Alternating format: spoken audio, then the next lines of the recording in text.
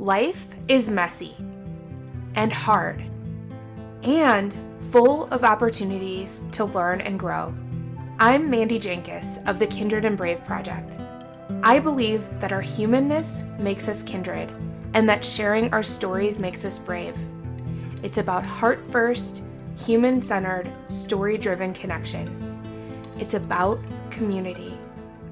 And it's about time. Welcome to the show. Hey, everybody. We're back with episode number 3 of our friendship series. And today, the book that we're using to guide our discussion is called We Should Get Together, which I giggle when I say that because let me just stop and tell you the title, and then I'll tell you why I'm giggling. We Should Get Together, The Secret to Cultivating Better Friendships by Kat Vellos. Back to my giggling. How many times have you ever said to somebody, we should get together? Probably, if you're in your 30s or 40s, maybe in the hundreds. How often have you said, we should get together and not meant it? So you've said that as a statement, really, and walked away knowing in your gut, I probably am never going to reach out to this person. So I think it's really important as we continue this topic of friendship, and today we're going to dive into more tools, which I love this book for. It's a very usable roadmap that talks about some of the things that get in our way, as well as things we can try. Now, some of the things in the book are maybe not be applicable to everybody, but I think the word that I'm going to use very often in today's conversation is intentional.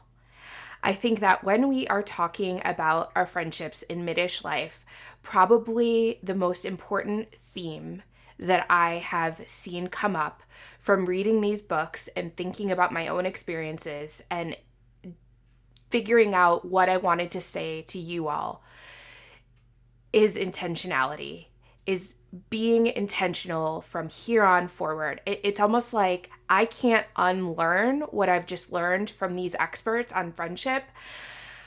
I've had some hard truths, which I'll talk about today as an example of maybe what can go wrong or in ways we can grow. But ultimately, I want you to think about the word intentional as I'm saying it, what it means to you, and how you can really put it into your relationships from here on out. So she starts off this book by making it clear that our definitions of friendships are really different. And this can be based on where you're at in your life. So age-wise, friendship and how we define it in grade school, middle school, high school, 20s or college, and then adulthood, right? Either early adulthood or as we're talking mid-ish life, that definition really changes.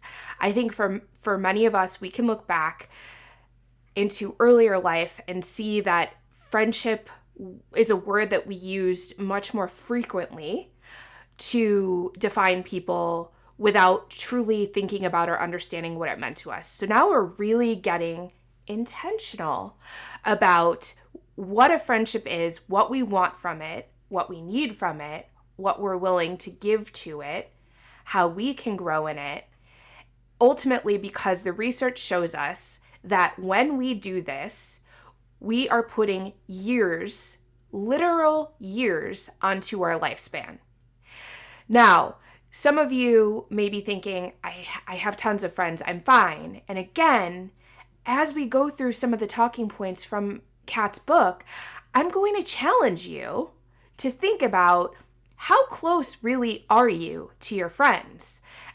Because are you being intentional with how often you're calling or texting or seeing each other or asking questions or the type of listener that you are? So again, we'll evolve into this conversation.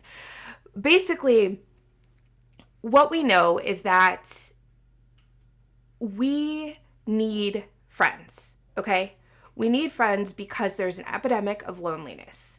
We also know that, catching us up, over the past 4 years, our friendships have changed a lot because of what happened with the COVID-19 pandemic. So we were forced into a type of situation where we were locked down. We had to get creative. And for many of us during that time, we moved, our friends moved, our jobs moved, and or we can just look at relationships that changed or fell away. So we're in a really reflective state right now. And the question I want to start off by asking you is to think about, in mid-ish life, how do you find friends? I'm not talking about the friends that you have, the friends that you've carried on from ages and stages in life. Have you ever considered how to make new friends? I have, because as I've shared with you, I've moved back, right? I've moved back to a place that I lived in for 27 years after being gone for 10 years. And one of the things that Kat talks about is in her book are the reasons why friendship feels difficult. So I'd like to start off with giving some of those examples. Some of them you may think, oh my gosh, my friend experienced this. Some of them you may think, yes, this is what I've gone through. And some may not resonate at all. So Kat talks first in her book about really metropolitan areas, so cities, and how difficult it can be to move to a new city. So city living looks very different than suburban living. So for 10 years before I moved back to Northwest Indiana, which is the epitome of suburbia, I was living in a city. And cities have their own challenges. There's public transportation. Some folks have cars, other folks do not. Now, these are challenges that in my life now, in living in a subdivision in suburban, Chicago, folks all have vehicles or transportation. In fact, the only bus systems you would see in Northwest Indiana are picking up children, okay? Now, I want you to think about your career or job situation. Do you work? If you work, has that changed? Meaning, has your place of employment changed since COVID-19? And to explain that a little bit more, I want you to think about, are you working from home or are you in the office? Or is it a variation of those two things, right? So many of the people that were interviewed in this book and that we've talked to or talked about have had these really unique experiences where now they are still at their jobs and all of their meetings are via Zoom. They're going into the office maybe once a week, maybe once a month. So the working relationships look much different, okay? Next, I want you to think about what has happened in your own life in the last 5 years. Let me give you some examples that Kat shares that I think are very pivotal to think about in terms of where you're at with your own friends, either that you've carried on with you throughout your life or new friends that you've made. Have you gotten married, gotten divorced, had a baby, or lost a loved one? Let me smush some of my own experiences together in what has felt a little bit like the perfect shitstorm for me from a socio-emotional perspective. I moved across the country back into a place that I called home. However, what I failed to consider in that move is that for the 10 years I was gone, many of the folks that I had been friends with for my 27 years had never moved. So their friendships, their roots kept growing down, down, down, deeper, deeper, deeper. I, on the other hand, went and lived what felt like a whole new life and then came back a different person to folks who were also growing and evolving.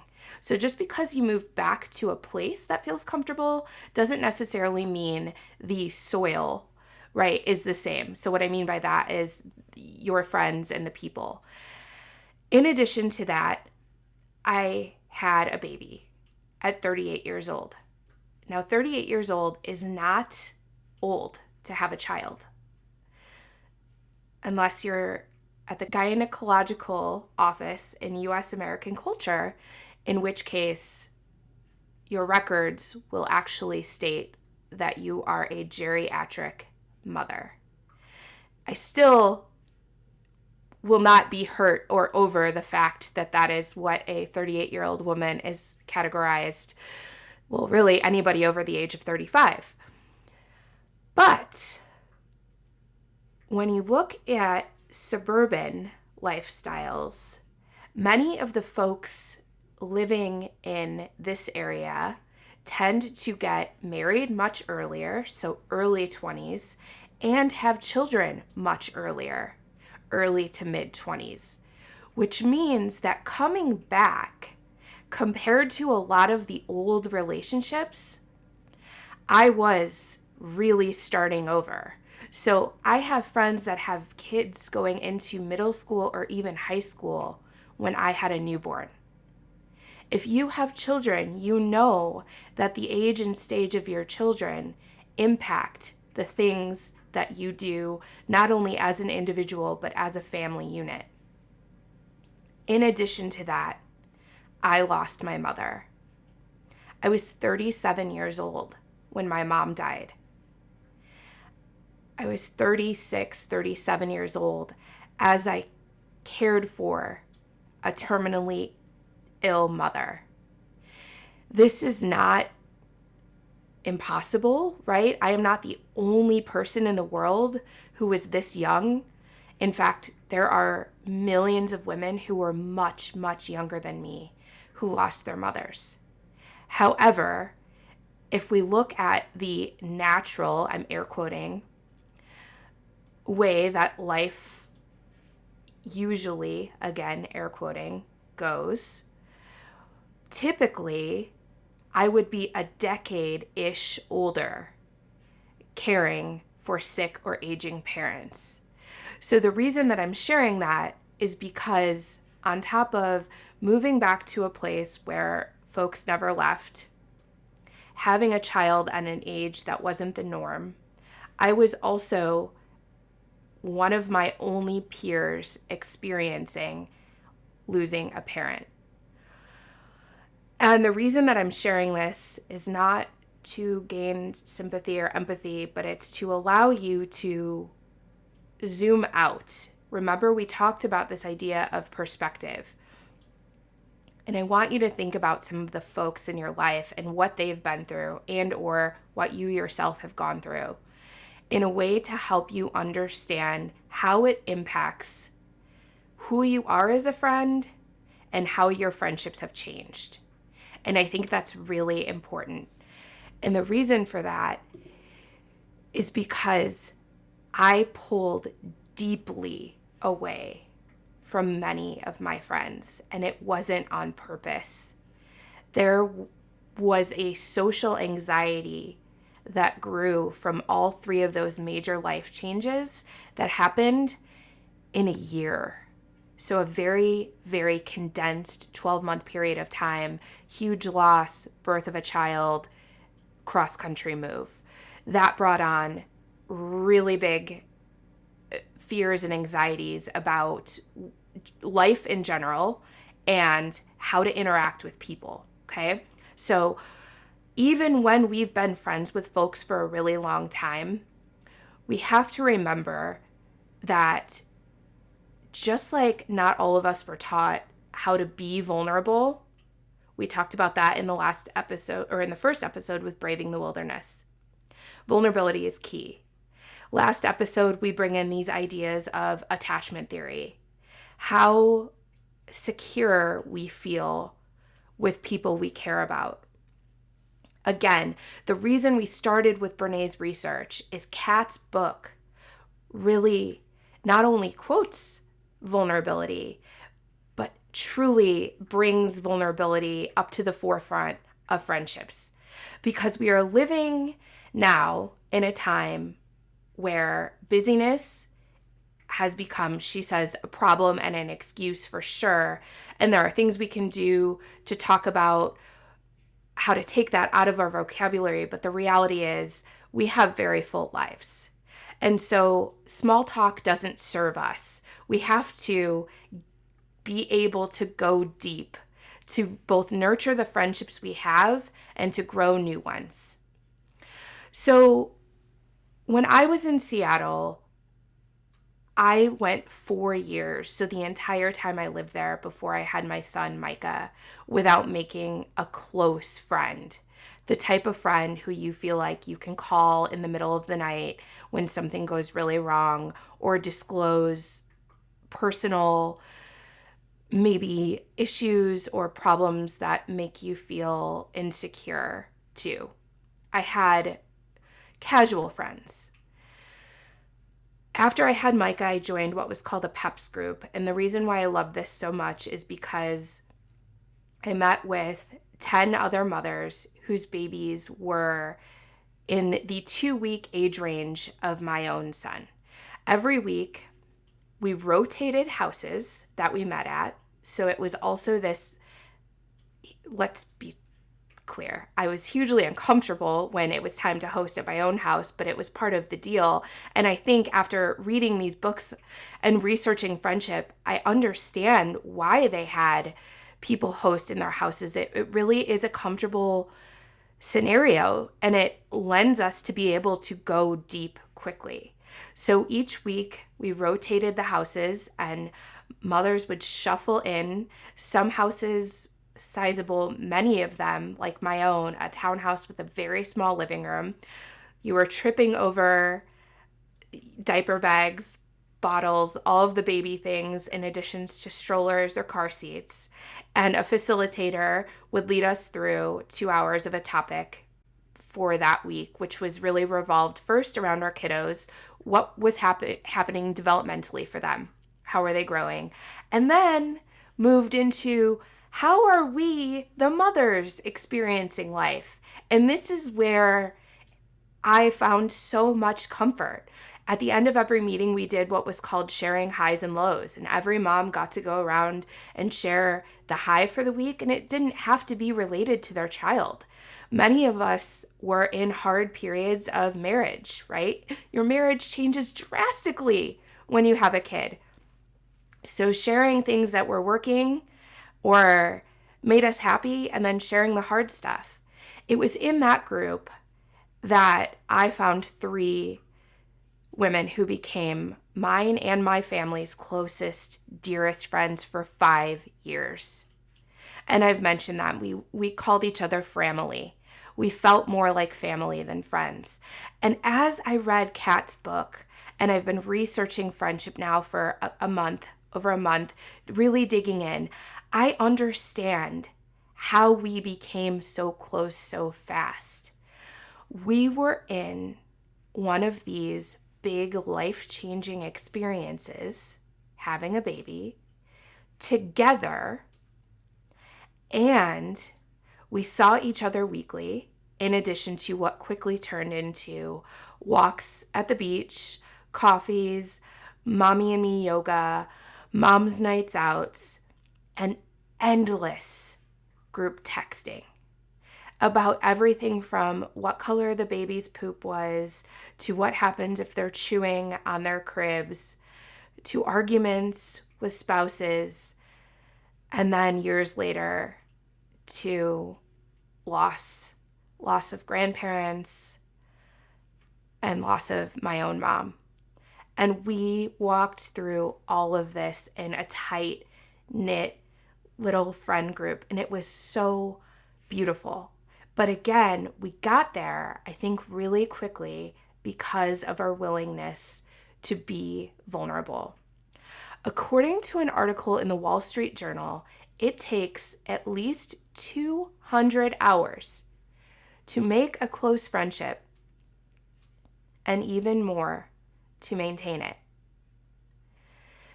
And Kat uses this information in her book not to scare us, but to make us recognize what we've been saying in these episodes is that friendship takes work. It takes time. And even if you have your friends from grade school, those who are lovingly referred to as your ride or dies, doesn't mean that they're just kind of grandfathered into your life forever. They still deserve time and attention, right? Commitment. And so in her book, she talks about these seeds of connection. And the first is proximity. Now, obviously, one of the easiest ways to make new friends is to think about where you're currently at in your life, meaning where you live, where you work, who is close to you. So for me now, instead of having to drive over to my friends in the city or take public transportation, this looks like a mile loop of a neighborhood in which I myself can walk to many friends' houses. I can also send my kid down on a scooter and say, I need a half a cup of flour, stat. And that makes friendship pretty easy in the seed of proximity. Then there's frequency.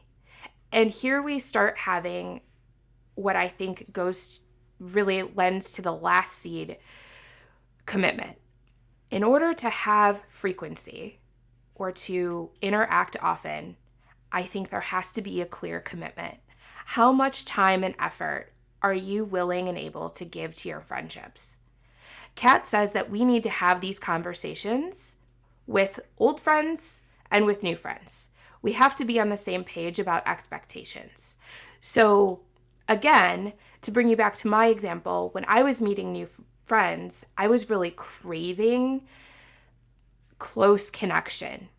I moved into a brand new house in a really new subdivision that was not all the way built up yet, coming off of a loss, a cross-country move, and having a newborn baby. So I was craving closeness, somebody to be able to understand the grief I was experiencing, not only from the loss of my mom, but on these other levels. Because even though I was in close proximity to some people, the subdivision wasn't full. And of course, everybody has their own lives and work, so the frequency wasn't there. I wasn't necessarily clear about commitment. I didn't even recognize that that was something that should be discussed in a friendship. And so that, I think, lent a hand into having what became this nature of anxiety around social situations and interactions. The fourth seed she talks about is compatibility. And when we talk about compatibility in friendships, coming off of the last 2 episodes, again, I want to encourage you to think about how many people are in your life do you share the word or phrase or title friends with that are actually different from you. When she talks about compatibility, she doesn't mean that we have to be the same. The truth is, we can grow in really big ways when we're not the same. And based on what we know from Braving the Wilderness, we are often just thinking that we're the same because we're trying to fit in to a community or group instead of belonging first to ourselves. So this idea of compatibility, I think, stretches us to think about what does it look like to meet people and cultivate relationships, turning into friendships with folks that are different from us. And the word that comes up in Kat's book is values. So in order to have a friendship with somebody, you do not have to share values. It happens, but compatibility can also mean liking to go hiking. Compatibility can mean having children that are the same age. So there's varying aspects of your lives that can be, quote, compatible with others. It doesn't mean that your beliefs and values are the same. And I want to read you some quotes from the book that I found really interesting. So one interviewee says, common ground and opinions are valuable, but I won't learn anything new or gain novel perspectives if I'm only surrounded by those exactly like mine. Another interviewee said, I don't like living in an echo chamber. My friends and I have many things in common, but I do actively seek out friendships with people who differ from me in background, belief, or personality type. And that's so important. And I know many listeners know what the Enneagram is, and I'm trained in the Integrative Enneagram. And when we talk about this idea of personality types, this really made me think about the Enneagram and this idea that we all have our own flavor and we all have access to different personality types. And our friends can help us grow into traits or habits or reactions that will serve us better. So choosing friends that are different from us actually has a lot of benefits. Now, again, in order to do this in a timely manner, right? US American culture, time is money. We're all very busy. Let's think about in mid-ish life, how do we do this in a way where finding friends or being friends doesn't become our full-time job? And this brings us back to braving and trust. So in Brené's work, she talks about this idea of the marble jar metaphor, and it comes from learning about trust from when her daughter was very young. Basically, her daughter shared something with somebody at school who then shared it with other classmates. Her daughter came home very upset. Brené got curious, started to really question, what do adults even know about trust? How do we define this?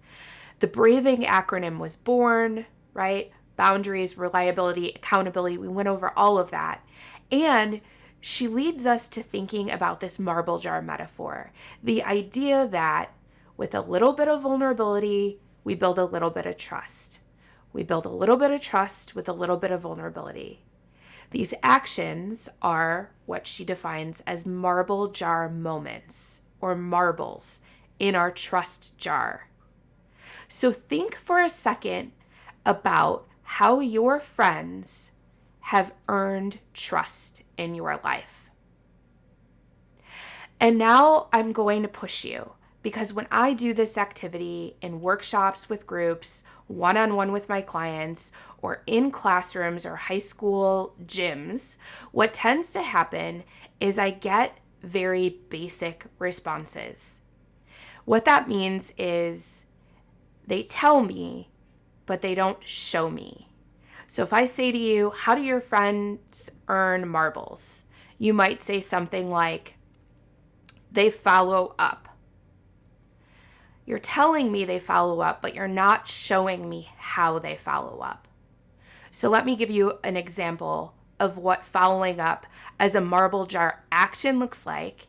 And the reason that we're doing this is much like Brené says with values, we don't just want to profess them or be able to say what's important.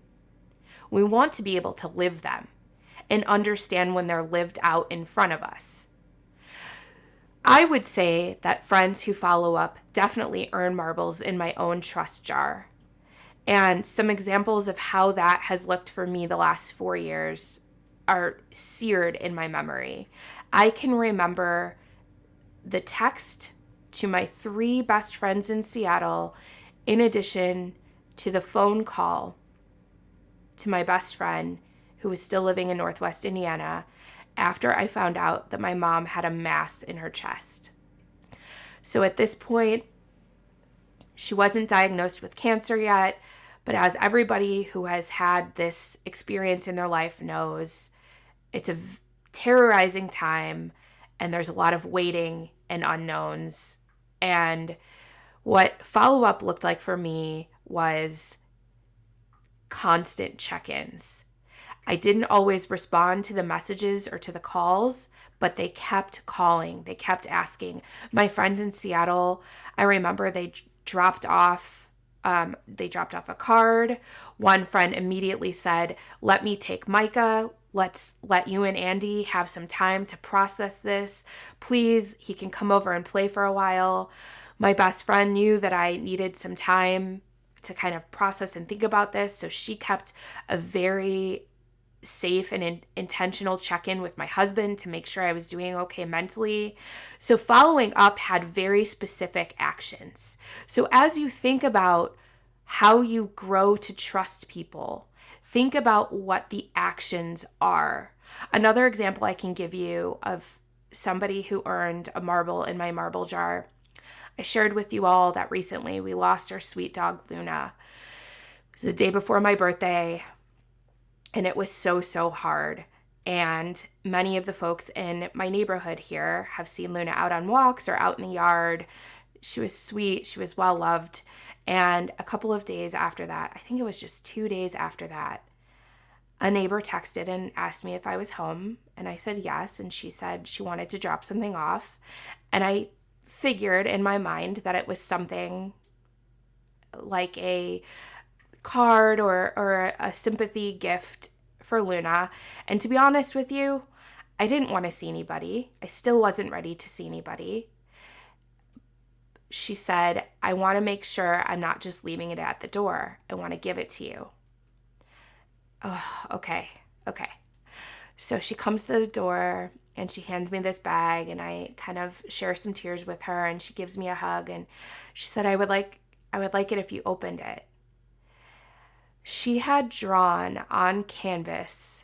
It was painted on canvas, Luna. This beautiful, it looks just like her. She's an incredible artist. So in just 2 days after my dog died, not only did she think, I want to show her how much I care, but she went through a Facebook post that I had posted with tons of pictures of Luna, studied them, and created this portrait of her that looks identical to those pictures. It was one of the sweetest things that anybody has ever done to me. And actually, she said, I don't always have the right words, but I have this, and it meant so much to me. So when you are thinking about trust and how friends build it up or how it goes away, please remember, be clear about what the marbles are in your jar. So in addition, some of the guidances that Kat gives us are near and dear to my communication instructor heart.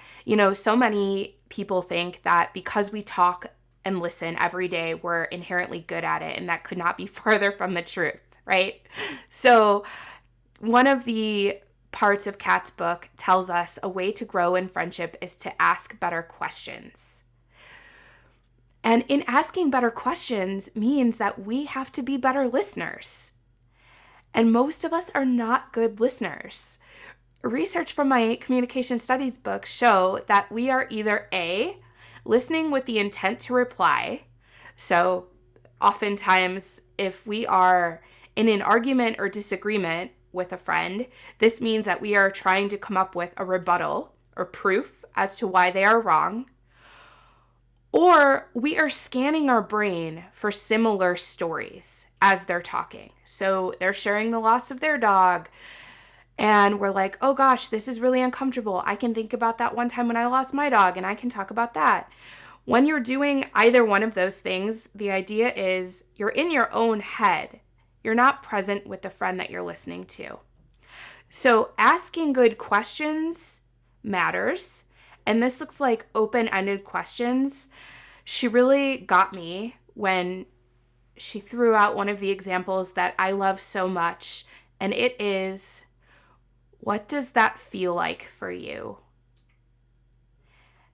It throws a lot of people off because as a society, again, we are not trained or taught how to talk about feelings. In fact, based on how you were raised culturally or in which family, depending on if you are a male or a female, some feelings might even be off limits. So when somebody asks you what it feels like, or when you try to ask somebody what it feels like, don't be shocked if they're shocked and they don't know how to answer. And that's still a great place to start because you've got them thinking and you're there with them and you're showing them that you want to get to know them better. So as we're talking about this today, and another great book about friendships has shared some really big tips, the question I have for you is, are you getting what you need out of your friendships? The answers, I think, might surprise you. They surprised me. And what Kat tells us is, again, it's okay to ask for what we need. And this brings us to her research going to the Nonviolent Communication website. Now, there is a list online that she includes in her book that I think is so helpful. Something that I've shared with you, a tool that I use often with every single client, with students, with myself, with my kiddos, is the feelings wheel. It is a wheel of feelings because generally we know 3: happy, sad, or pissed off. Now, if we've watched the movie Inside Out, we might say that we're disgusted or surprised, right? And if we know that Inside Out 2 is coming, we know that anxiety is going to be added to the list in that movie, among others, but we still are at a loss for naming our emotions. So the Nonviolent Communication website has these needs and feelings list. And I'm going to read you some of these examples because they're so helpful, especially when we have that feeling of, I'm not really sure how I feel. I'm feeling something. My stomach's upset. I feel flushed or angry. Like I know something's going on, but I don't know how to name it. So when needs are met, some of the examples of the feelings we might feel are calm, friendly, content, tender, interested, joyful. When needs are not met, some of the feelings that come up are agitated, exasperated, flustered, helpless, tense. So these words go with the phrase, when blank happens, I feel blank. Or when blank happened, I felt blank. Now, the needs list from Nonviolent Communication lists universal human needs. It's not an exhaustive list, but it includes these categories and a reasonable selection of universal needs that we all have because we are all human beings.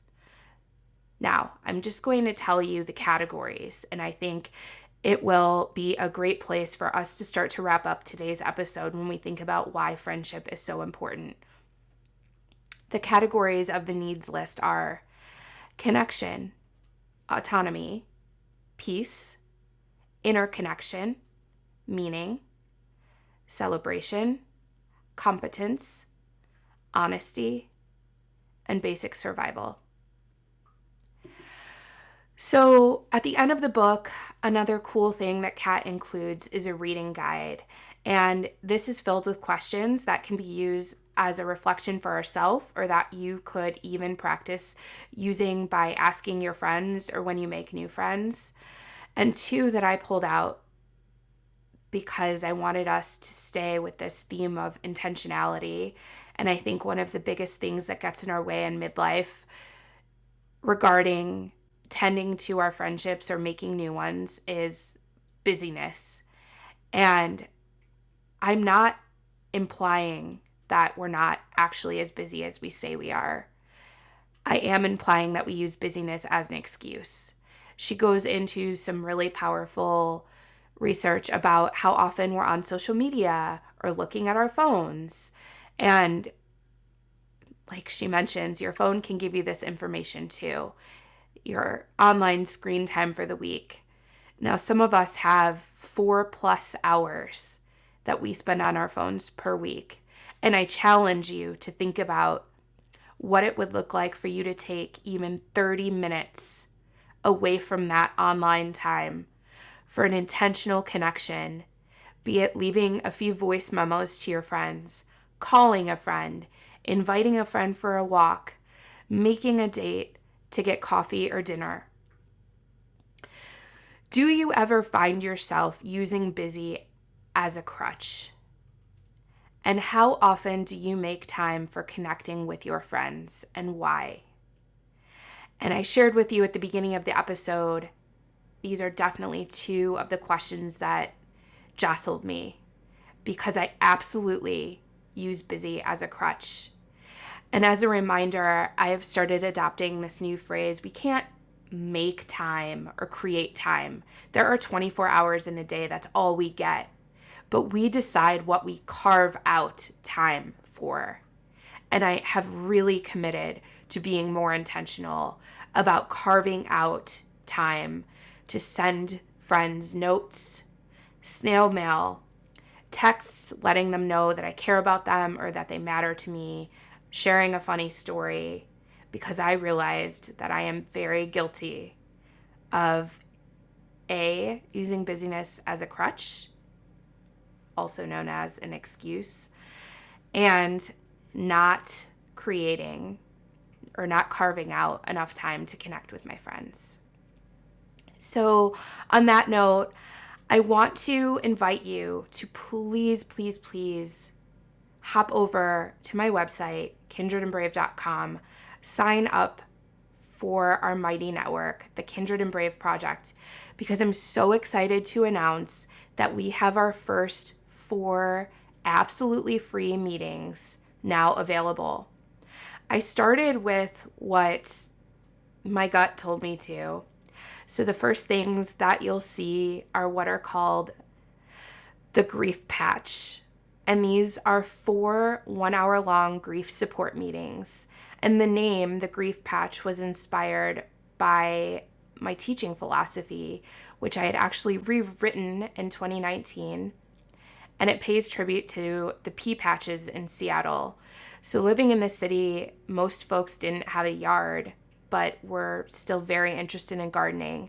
So walking around neighborhoods or parks, there were these pea patches, and you could sign up for a small plot of land, and that little plot was next to dozens of other plots. And people grew flowers, vegetables, and at different times of the day, complete strangers were in their quote unquote gardens working together on what they were growing. And I think it's a beautiful metaphor for what we're trying to build, what I'm trying to build intentionally with these conversations and in our community. The idea is that we are better together. Specifically around grief, we weren't meant to do this alone. So in each of these 1-hour sessions, we will have a theme or a topic. For example, the different types of grief, anticipatory grief versus the second losses we experience when we lose somebody. I watched a great movie last weekend called Suncoast, and there was this scene, a woman has a terminally ill son, and he's now in a facility, and she walks outside to get some fresh air, and there's another woman sitting outside who introduces herself as the grief counselor. She says, "Would you like to talk?" And the woman says, I don't need to talk to you. I'm not grieving yet. My child is still alive." So it's a beautiful movie, layers and layers and layers of the grief journey, but I think really such a great example of anticipatory grief and this idea that we can be grieving even when our people are still alive. All ages and stages of grievers are welcome. All losses are welcome. So you can find more information about that in the Mighty Network. I will also post links in the show notes. I pulled a card from the Morgan Harper Nichols, she's an amazing artist and poet, deck that I have, and it simply says, "Embrace the possibility of what could be." And I hope that as you think about that phrase, you think about your own friendships, what you have and what you're grateful for, and what you hope will blossom as your life continues to grow. Have a great day.